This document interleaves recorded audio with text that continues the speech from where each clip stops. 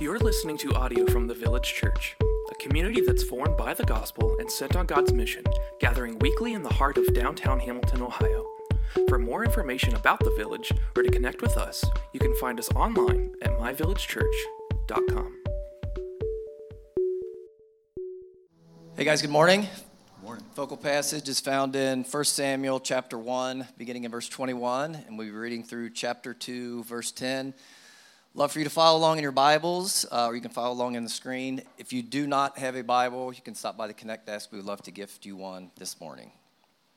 1 Samuel chapter 1, beginning verse 21. The man, Elkanah, and all his house went up to offer to the Lord the yearly sacrifice and to pay his vow. But Hannah did not go up, for she said to her husband, "As soon as the child is weaned, I will bring him, so that he may appear in the presence of the Lord and dwell there forever." Elkanah and her husband said to her, "Do what seems best to you. Wait until you have weaned him. Only may the Lord establish his word." So the woman remained and nursed her son until she weaned him. And when she had weaned him, she took him up with her, along with a 3-year-old bull, an ephah of flour, and a skin of wine, and she brought him to the house of the Lord at Shiloh. And the child was young. Then they slaughtered the bull, and they brought the child to Eli. And she said, "O my Lord, as you live, my Lord, I am the woman who was standing here in your presence praying to the Lord. For this child I prayed, and the Lord has granted me my petition that I made to him. Therefore, I have lent him to the Lord. As long as he lives, he is lent to the Lord." And he worshiped the Lord there. Chapter 2.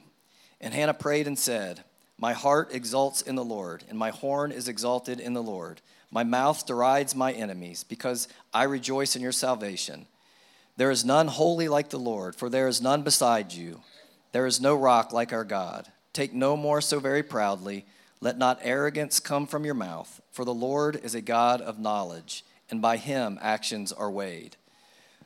The bows of the mighty are broken, but the feeble bind on strength. Those who were full have hired themselves out for bread, but those who are hungry have ceased to hunger. The barren has borne 7, but she who has many children is forlorn. The Lord kills and brings to life. The Lord brings down to Sheol and rises up. The Lord makes poor and makes rich. He brings low and he exalts. He raises up the poor from the dust, and he lifts the needy from the ash heap, to make them sit with princes and inherit a seat of honor. For the pillars of the earth are the Lord's, and on him he sets the world. He will guard the feet of his faithful ones, but the wicked shall be cut off in darkness, for not by might shall a man prevail. The adversaries of the Lord shall be broken to pieces. Against them he will thunder in heaven.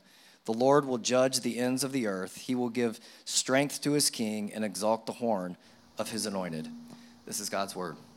You can be seated, and children here can be dismissed to their classes. Thanks, Adam. All that's pretty self-explanatory, but we'll talk about it for an hour anyway. My name is Michael. I am one of the pastors here. Thanks so much for hanging out with us. If you would, just join me once again as I pray. Father, thank you for all that's happened today. Thanks for a full room of people. Thanks for prayers prayed, songs sang, your word read, and just ask that over the next few minutes that you would grant us your mercy. Holy Spirit, would you do the work that you do to illuminate what is true? And would you let us see that truth in the context of Hannah and Elkanah and these people that lived a long, long time ago? And would you let us see you in light of your truth even here, right now, today, wherever we are? God, thanks for your goodness and your grace to us. Would you remind us of the ways that you move that are unexpected? And would you let us respond by living a life of worship because of your great works? In Jesus' name, amen. You are a worshiper. There is no denying that. Right? You are a worshiper, and you may have come in here today and you don't know anything about anything that's been prayed or sang or talked about or whatever, but I want you to know that you are a worshiper. There is no denying that. Our hearts long and our affections are stirred, and our comfort and our safety and our peace and our joy, they hinge on something. All those things hinge on someone or some circumstance to fight for or to fight against with all that we have. That makes us worshipers. We worship by giving our whole selves to things. But there's only one thing worth giving our everything to, and that is the Lord. And when we live the right, best, fullest way, we love Him with all of our heart, with all of our soul, with all of our mind, and with all of our strength, with all that we got. That's what we were created to do. R.C. Sproul talks of worship this way. He says, "It is the pleasing of God that is at the heart of worship." It is the pleasing of God that is at the heart of worship. Therefore, our worship must be informed at every point by the Word of God as we seek God's own instruction for worship that is pleasing to Him. He shows us how to live. He shows us how to worship in the fullest of life type of way. Worship now and forever, it's not optional, nor is it confined to a worship gathering like this one, where we stand up and we clap, sometimes awkwardly, or we raise our hands, or we sing. I remember some years ago, I think someone asked Pastor John Piper, like, will there be sports in the new heavens and new earth? Like, will there be competition? Like, it's such a big part of our life. And these are my words, but basically I remember him saying, like sure, all the joys of life that we get to interact with are faded versions. They're incomplete versions. They're a shadow of all the joys that are to come. But they are pointing us to the greater joys that are to come. I believe that to be true. All of life is worship, and it's our job to align our hearts in such a way that all of our life is worship to the only one who can handle us, can handle all of our stuff, and the only one who can satisfy us most deeply and most completely. A life of true worship knows and responds to the unexpected works of God. That's what we get to tease out today. And today we join a scene about barrenness and babies and prayer and dependence and marriage and relationships, our stuff on loan. But at the end of the day, this is a scene centered around the temple, because the reality is it is a scene about worship, about God's plans and God's people. So we are continuing on. I told Kim this week, I said, I feel like we've been preaching in Samuel for months. This is the second week of 44 or something like that. So we are continuing on just out the gate today in this series called Kingdom Come, because it is about kings and kingdoms, but just not yet, right? We're not getting to that point yet. For now, we only see a sweet act of sacrificial worship from our girl Hannah that we looked at last week. And we see the first thing is this true worship, which is what we're looking at. It gives back to God. True worship gives back to God. I want to read this again, the remainder of chapter 1. The man Elkanah and all his house went out to offer to the Lord a yearly sacrifice and to pay his vow. And again, context, we're just picking it up as we're reading along. But Hannah did not go up, for she said to her husband, as soon as the child is weaned, she had prayed for a child. She got pregnant with a child. She was barren for many years. Her husband was married to another woman who had kids, and so lots of hurt in this. But here she has the child. As soon as the child is weaned, I will bring him so that he may appear in the presence of the Lord and dwell there forever. Kind of wild. Elkanah, her husband, said to her, again, he's like a decent dude trying to figure out what marriage is like with being married to two women. And he says, do what seems best to you. That's a good thing. Hey, do what seems best to you. Wait until you have weaned him, 2 or 3 years. Only may the Lord establish his word. So the woman remained and nursed her son until she weaned him. And when she had weaned him, she took him up with her along with a 3-year-old bull and an ephah of flour and a skin of wine. That's all part of the sacrificial stuff that's going on in this temple. And she brought him to the house of the Lord at Shiloh. And the child was young. It's so interesting. I say this is about worship because we keep seeing these instances, but when you add them up, we're talking years in advance. And the only thing we've seen, the only glimpse of their life that we've seen is literally at the temple, at a worship gathering of some type. But they lived these lives years in between. We're only seeing these little snippets. The child was young, so they slaughtered the bull and they brought the child to Eli. Eli is the priest. We've already met him in chapter 1. And she said, "Oh, my Lord, as you live, my Lord, I am the woman who was standing here in your presence praying to the Lord." Again, by this time, it seems to be years later. And remember, Eli was like, "Hey, woman, stop drinking. You're drunk," because she was praying in a way that was quiet and subdued. Not really sure what's happening there. So they had an interaction, and remember, she said, "I'm praying." "No, I'm not drunk. I'm struggling, and I'm pouring my heart out to the Lord." And Elkanah said, "Man, may the Lord grant you whatever it is that you're asking," right? So then she comes back. She has what it was that she asked for. And she said, "Oh, my Lord, as you live, I am the woman who was standing here in your presence praying to the Lord. For this child I prayed, and the Lord has granted me my petition that I made to him. Therefore, I have lent him." The word lent there often translated give, right? And so I have given him to the Lord. As long as he lives, he is given to the Lord. And again, the ESV says, "And he worshiped the Lord there." Many other translations said, "And they worshiped the Lord there." And so that's the scene. That's what's happening. True worship gives back to God. I want you to think about a room with lots of kids running around, a daycare, a preschool, maybe your own house, certainly on the other side of that wall right now. This is happening a lot. And think of some of the sayings that kids say in an environment like that. Like he's hitting me. You're going to hear that. Right? Every day. That's probably what you're going to.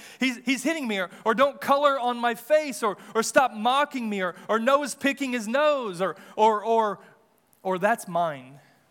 You're always going to hear that.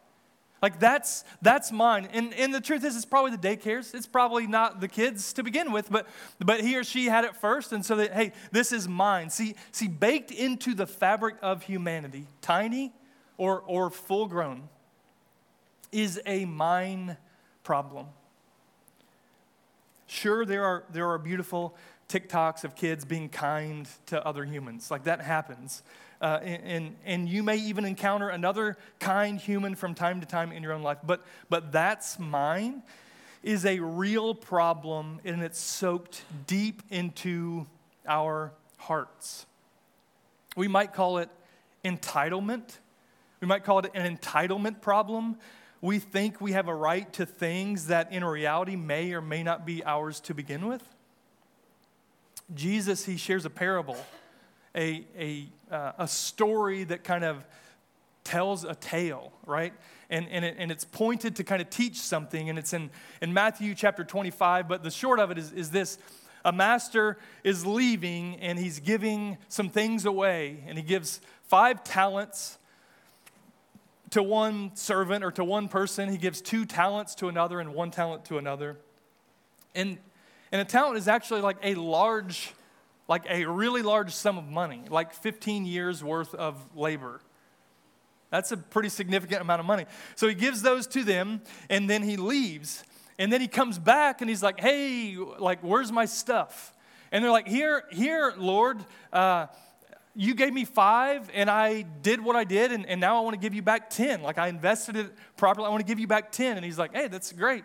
And then he goes to the one that he gave 2, and he's like, "Hey," and he's like, "Hey, you gave me 2, and here's 4. Like, I doubled it." And he goes to the one that he only gave 1, And he's like, hey, where's my stuff? And that person was like, hey, I'm super scared of you, and so I just buried it. But like, here's the thing that you gave me, right? And then I think in a relatively stark way, when I read that, I'm like, like the master doesn't respond very kindly. In fact, he calls him a wicked servant. He says, you wicked servant. And he goes on, he says, he who is faithful with little will be given much. It's so interesting. And we talk about that as if it's about playing the stock market, right? It's like capital gains on interest. I don't even know what any of that means, right? But we read that and we're like, that's what's happening here. But I don't think it's so much about percentages on investments as it is the big idea that all that we have been given and all that we earn in this life, all that we have and all that we feel entitled to that isn't even ours, none of it is really ours at all. None of it is. Everything you've ever called your own is really on loan from the Lord to multiply His glory. Everything that you have, everything that you are. And it's really easy to look at that and think of stuff. Okay, all of your stuff you have. Okay, all of your money and whatever it is. Okay, all of the things. That's really easy to identify and say, all right, how am I using this to give back God's glory, right? But our entitlement extends beyond stuff, especially when we think of things like talent and skill. Like, what do I have to offer? And what am I doing with that's multiplying the glory of God?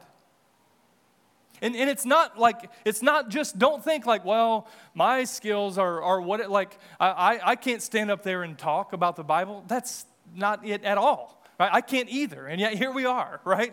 And so, like, what skills or talents do you have? The health that you have. How are you using that to multiply the glory of God? Certainly the money that you have. Certainly your time. And time is like a really big deal because it's limited. It's not like any other resource. It is limited. Think about how we use our time. And we say things like, oh, I'm not going to do that because that's not worth my time. That's not worth my time to do that.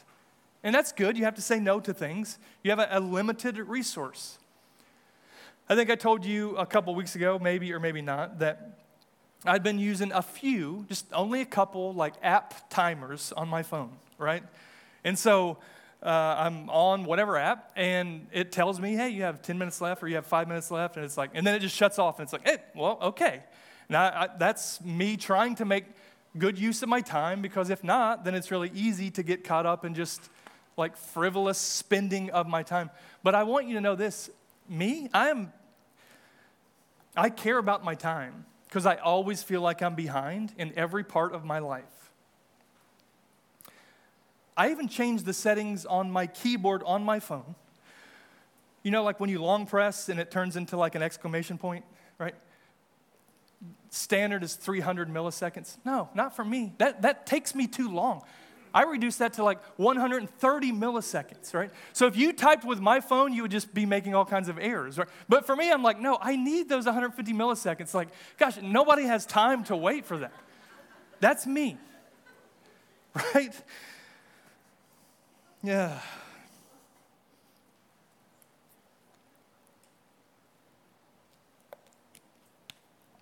We say things like, it's my time, as if we hold our years or our days or our moments in our hands. As if we're the ones. Like, on one hand, I get it, like, YOLO, okay, that's probably true or whatever. On the other hand, our days are numbered, but here's the kicker, not by you. Your days are not numbered by you. And you might live long, and you might not.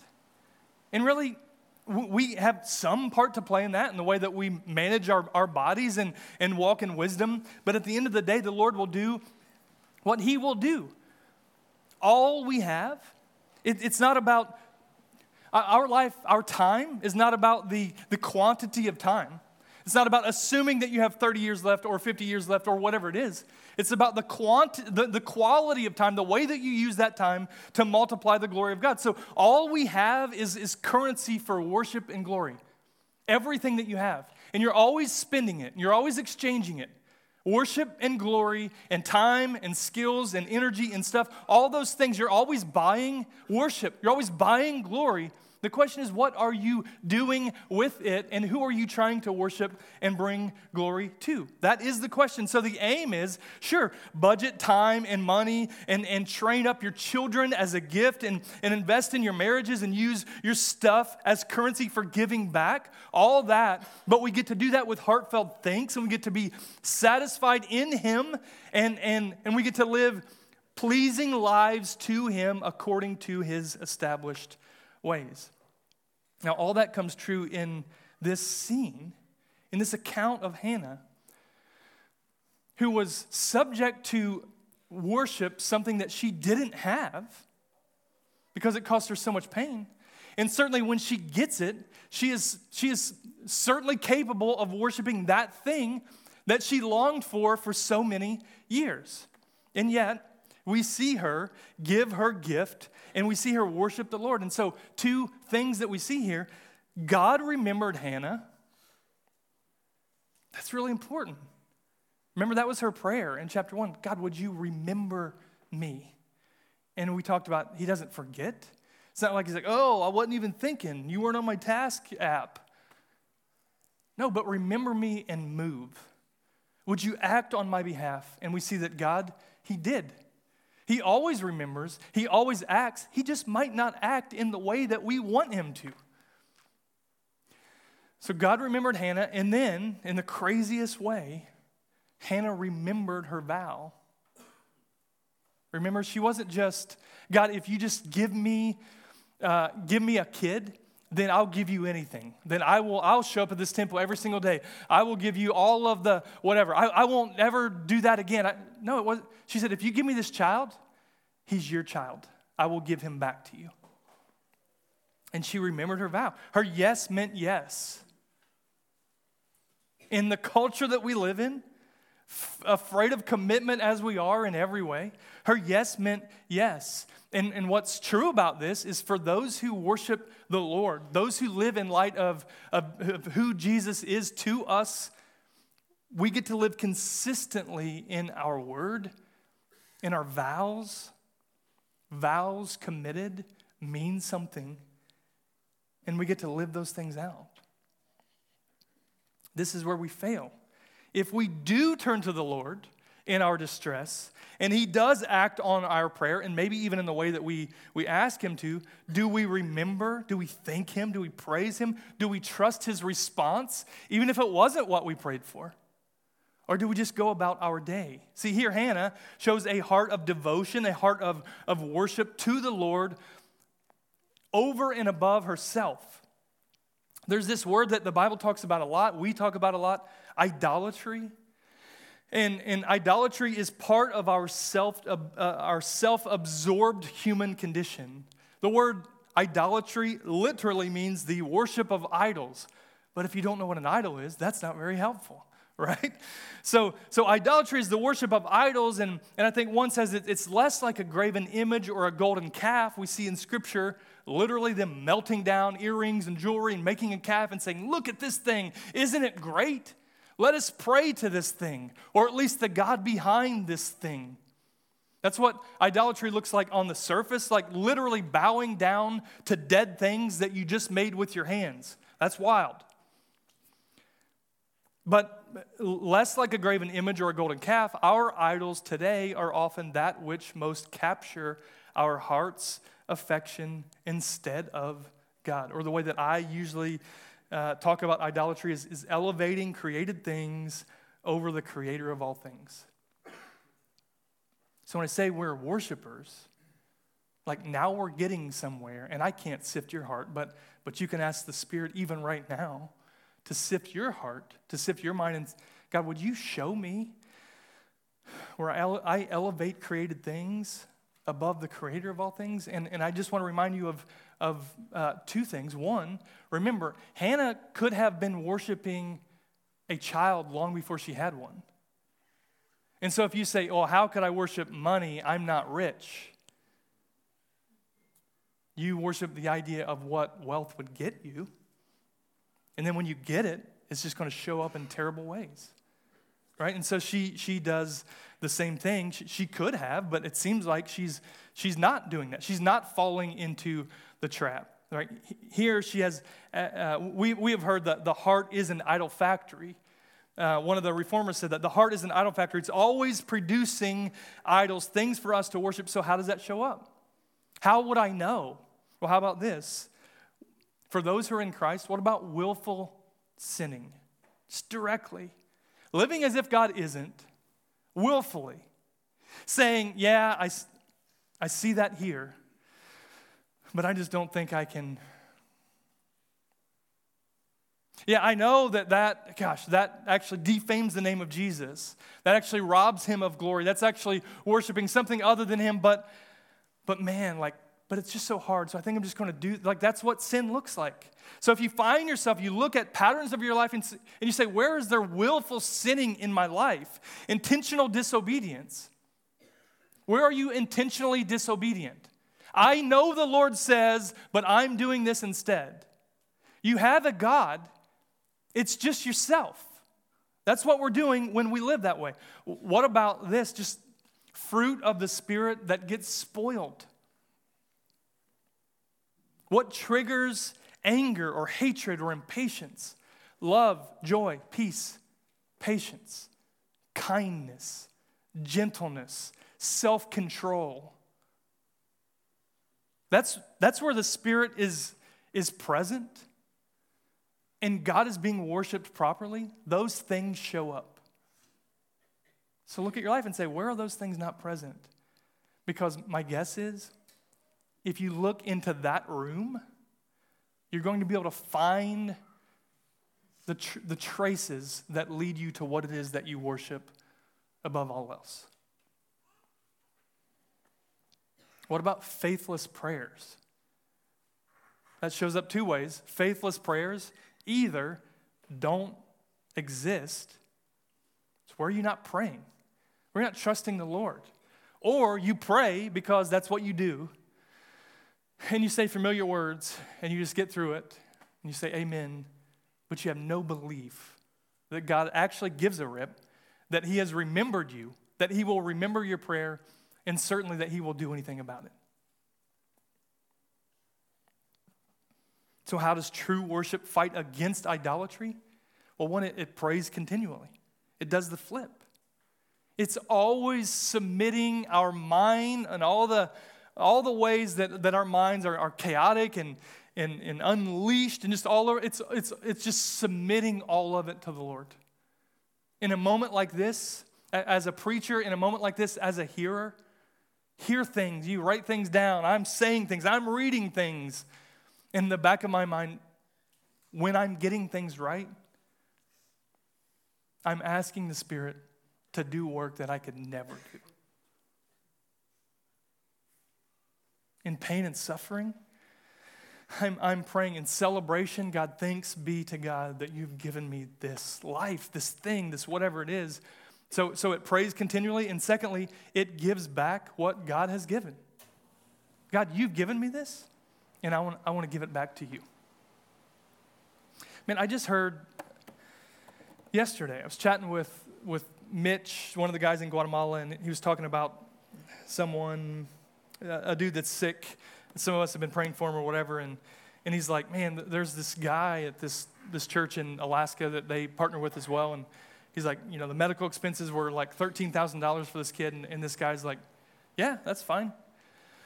He's like, what do you mean that's fine? He's like, yeah, we'll cover it, right? And then he's like, oh, and let me know if there's other stuff, and so let him know of something else, $6,000. Yeah, we're good.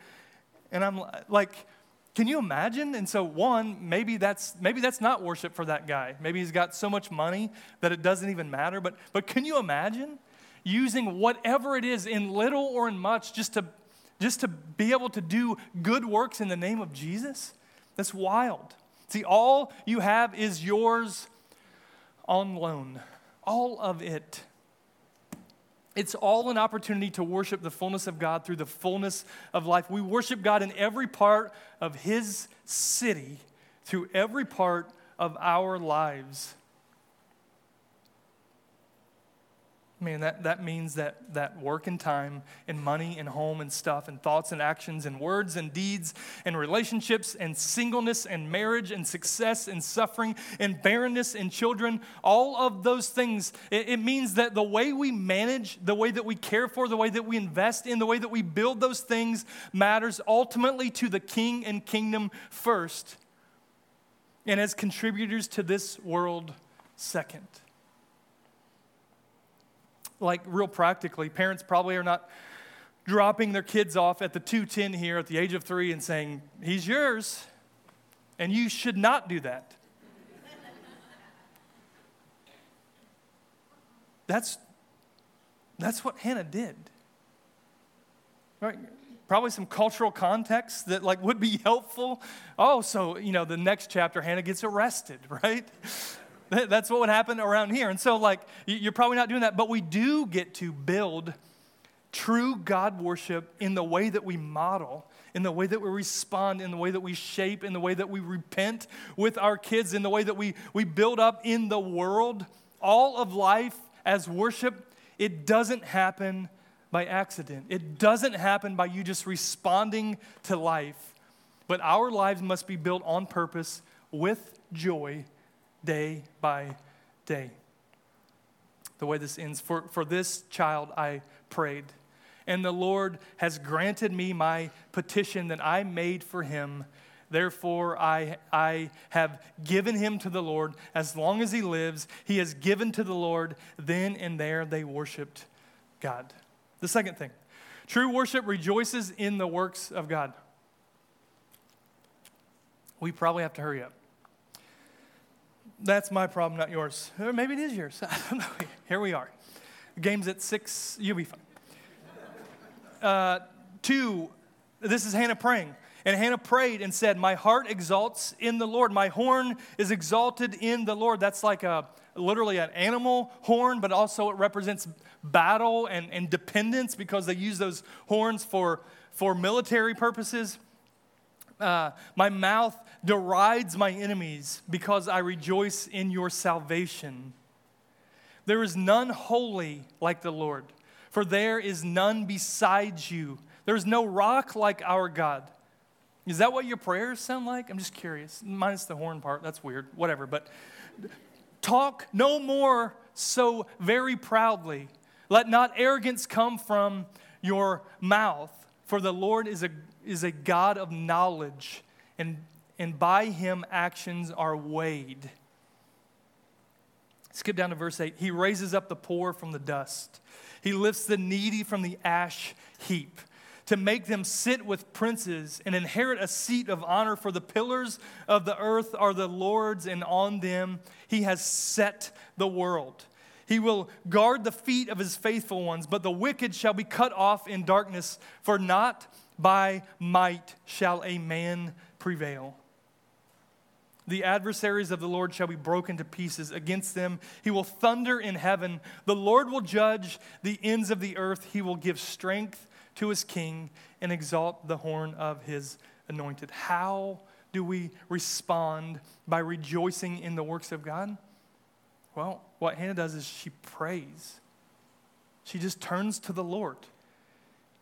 Here we have one of the most famous prayers of all time, a prayer that sets the course for the entire accounts of 1st and 2nd Samuel and 1st and 2nd Kings, and a prayer that is no doubt on the radar of Jesus' mother. 1,000 years after this, his mother Mary, when she gets pregnant through an unexpected circumstance.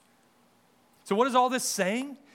To you, O Lord, I lift my heart and soul. I rejoice in your saving works. You are set apart alone as God. I'm humbled by your strength. You know all, including motive and inward thoughts of everyone. See, he has the power to change things. He is protector of the faithful. He makes distinction between his own and the wicked. Opposing God will end in ruin. He judges and he gives strength to his king. The odd thing here is that there's not a king yet at this point in history. And so it's peculiar. Of course, some think it's prophetic that she's praying this prayer because her son Samuel will grow to be a kingmaker. He will be the one that anoints and sets apart Israel's kings. Whether it's prophetic, whether there's some insight here that we don't see, or whatever the circumstance, we do know this, that it is true. That he judges and he gives strength to his king, and he's getting ready to set up a kingdom, and that really, really matters. So we, too, get to consider the works of God, and we get to rejoice like I have prayed prayers, and I have heard prayers prayed. I have seen God deliver. And I've watched people respond by living as if it was their work that delivered them from the mess that they had gotten themselves into to begin with. I know I've done that. I'm guessing that you've done that. And some people do that in really stark ways. That is to say that we get to look at the works of God and we get to respond appropriately, rejoicing that God has done these good works. So for us, one thing we get to do is just reflect, like, where has God delivered? Where has he showed up? And there are a couple things here. One, salvation. Hannah praised this. He has provided a way for us through Christ to deliver us from sin, from death. He saves us from ourselves. He saves us from sin. He saves us for joy, for obedience into the way of the kingdom, to save us from an eternity separate from the goodness, from the grace, from the mercy of God, not through the works of our hands, but through Christ, which transforms all of our works to good works. Man, if that doesn't cause you to rejoice, then you're probably not aware of the depth of your own sin, and you're probably not aware of the reach of the Lord himself to save you from your sin. Stephen Larson says this of salvation: salvation is not a reward for the righteous, but a gift for the guilty. That's true. That's the heartbeat of everything that happens up here. It's the heartbeat of what we're trying to do as the Village.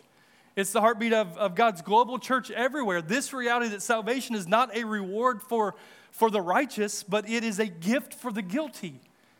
It's what Christ has done. It's not what we have done. So we rejoice. And the question is that true for you? And I want to encourage you, if that's not true for you, if you don't understand what that means, man, today can be the day where the Lord would save you from sin, death, hell, separation from him, and he would invite you into eternal life with him and his people, literally in paradise forever. And all we have to do is trust that Jesus did what we could never do. He pleased God on our behalf. The second thing, how do we know where he has delivered us from? Well, what about prayers prayed? Look at your life. And I know some of you journal, some of you take notes, and some of you look back over that, and some of you don't, and that's okay. But some of the best ways to remember our most desperate times are to remember the prayers that we prayed. Like to remember, oh gosh, I remember being in that room, and I remember, my whole community group being around me and praying for me that I might be able to get through that. And look at me now. And I just sort of forgotten that I was so desperate. But look where the Lord has delivered. And I know this, that nothing brings us running to God like suffering, like coming to the ends of ourselves. And I know also that nothing will cause us to run away from him, proud of our own work, like success and comfort. The third thing, as we look and we ask the question, where has God delivered? Look at all that you have. Assess your life. And I know it's so easy to be negative in this world. Like, I get it. It's easy to be glass half empty people. And just we kind of look at our life and how are things? Fine, but I don't have this. And yeah, how are things? Fine, but I have tension in this relationship. And it's just always negative. But if you can get out of that, like we look at where the lack is, but a good encouragement to worship God in truth is to just reflect on what He's given you. The good, sure, and even the bad that has made you draw near to Him. What has He given you that you might depend on and delight in Him? The Scripture says, what do you have that you did not receive? And if you did indeed receive it, then why do you boast as though you had not received it? It means everything you have is a gift. So how do we respond? Well, how do you rejoice to the works of God in your life? The third thing is this: true worship understands the reversal of God. I want to read verse 4 through 7, and I just want you to see like the flips that God is up to, and this is her prayer. The bows of the mighty are broken, but the feeble bind on strength. Those who are full have hired themselves out for bread, but those who are hungry have ceased to hunger. The barren has borne 7. I think she went on to have 5 more kids after this. The barren, it's 7, perfect number, whatever. The barren has borne 7, but she who has had many children is forlorn. Maybe a bit of a jab there, right? Read the first chapter later if you don't know why that would be a bit of a jab. But the Lord kills and brings to life. He brings down to Sheol and He raises up, the place of death, and He raises up. The Lord makes poor and makes rich. He brings low and He exalts. It's just reversal. God is up to stuff and His kingdom unfolds in quite unexpected ways. His ways are not my ways. Have I ever told you that? His ways are not your ways. His ways are not our ways. There's not like a pro-con list. Like the ways of the Lord are perfect. They're just not our ways. He has all the power, and He joins earth as a helpless baby. Reversal. He's a king of the universe and beyond. Man, in Marvel Cinematic Universe, there's this one guy, he's a bad dude. He was looking for infinity stones, infinity gems, and if he had them, then he would have like a lot of power, right? And so there's the mind stone, and that gave him the ability to discern. There's the reality stone, the ability to erase physical things and people. The soul gem, the ability to take life power. The power gem, the ability to execute any task. The space gem gave him the ability to reach any place. The time gem, to be anywhere and anyone all at once. And if he had those, then he would be all powerful. And if he had those, he would snap his fingers and he would destroy half of the earth, half of the universe. There's more to it than that. See, God has all of those stones. He's not thirsting for more of any of that. He's outside of time. He's infinite in wisdom and all of these things. He could snap his finger, and he wouldn't even have to snap his finger. And he has more power to the infinite degree. And humanity, here's the thing. Like, this is where the cinematic universe gets it wrong. That they're all living, but if he snaps, they're dead. See, humanity is already dead. We come into this world broken and stained by sin, which means our end is the way of death. Our end is separation from God, living in the flesh for now, but our end is the way of death. Yet He comes, Jesus comes, all-powerful God Himself comes, and He lays down His power. He lays down His life, not to make others suffer, but He suffers so that others might live. For no reason other than to offer mercy and to receive the glory that only He is due. He's the greatest, and yet he came and he washes dirty feet. Not to annihilate, but to offer life to all who would trust in him. God is a God of great reversal. Eric Raymond said in one article I read, he says, this promise of reversal salvation through the seed of woman is the mother promise in the Bible, from which all other declarations of deliverance trace their lineage. God works this problem throughout redemptive history, foreshadowing it with surprising and glorious reversals. See, I mentioned that Hannah's prayer, sometimes called Hannah's song, it no doubt inspires young, pregnant Mary. And Mary's prayer, Mary's song in Luke 1, when she is pregnant with Jesus, the Son of God. Raymond goes on, he says, what's interesting when you consider Mary's song is how much it sounds like another song in the Bible. Mary's song samples some of the choruses and beats from Hannah's song back in 1 Samuel chapter 2, where we are. Like Hannah, Mary rejoices at how God advances his kingdom through these glorious reversals, bringing grace to the humble and bringing down the proud while lifting up the humble. This theme of reversal, it pervades the story of the kingdom. We see it in if you don't know anything about the scriptures, all these people are significant in the Old Testament up to this point and a little bit after. We see it in Abraham and Sarah, in Isaac and Rebekah, in Jacob and Esau, in Judah and Tamar, in David and Saul, and even in the little town of Bethlehem, pointing to Jesus. God loves to trumpet the glory of the kingdom through these ironic reversals. But the most substantial reversal is also the most jaw-dropping. In due time, this baby that is born of Mary will grow to be a man.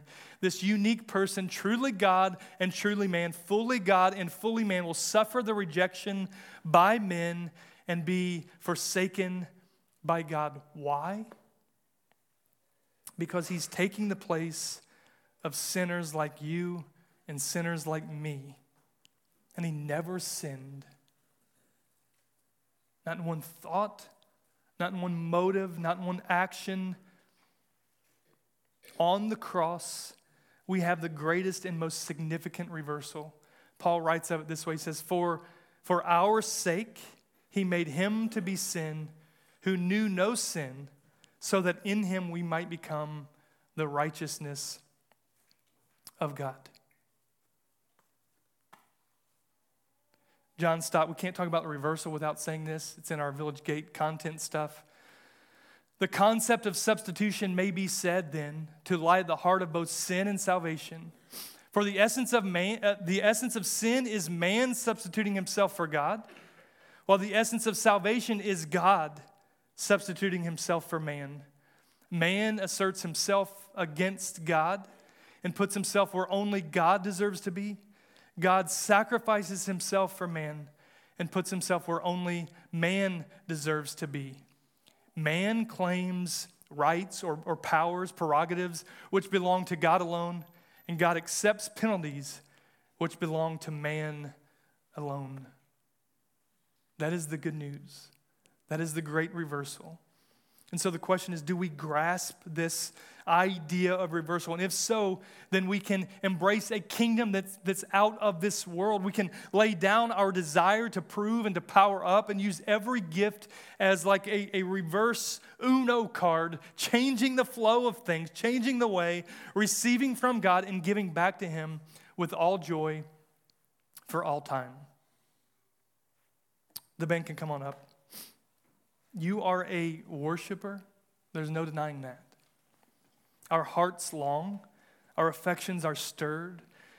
Our comfort and safety, our peace and joy hinge to something, someone, some circumstance to fight for or to fight against with all that we have.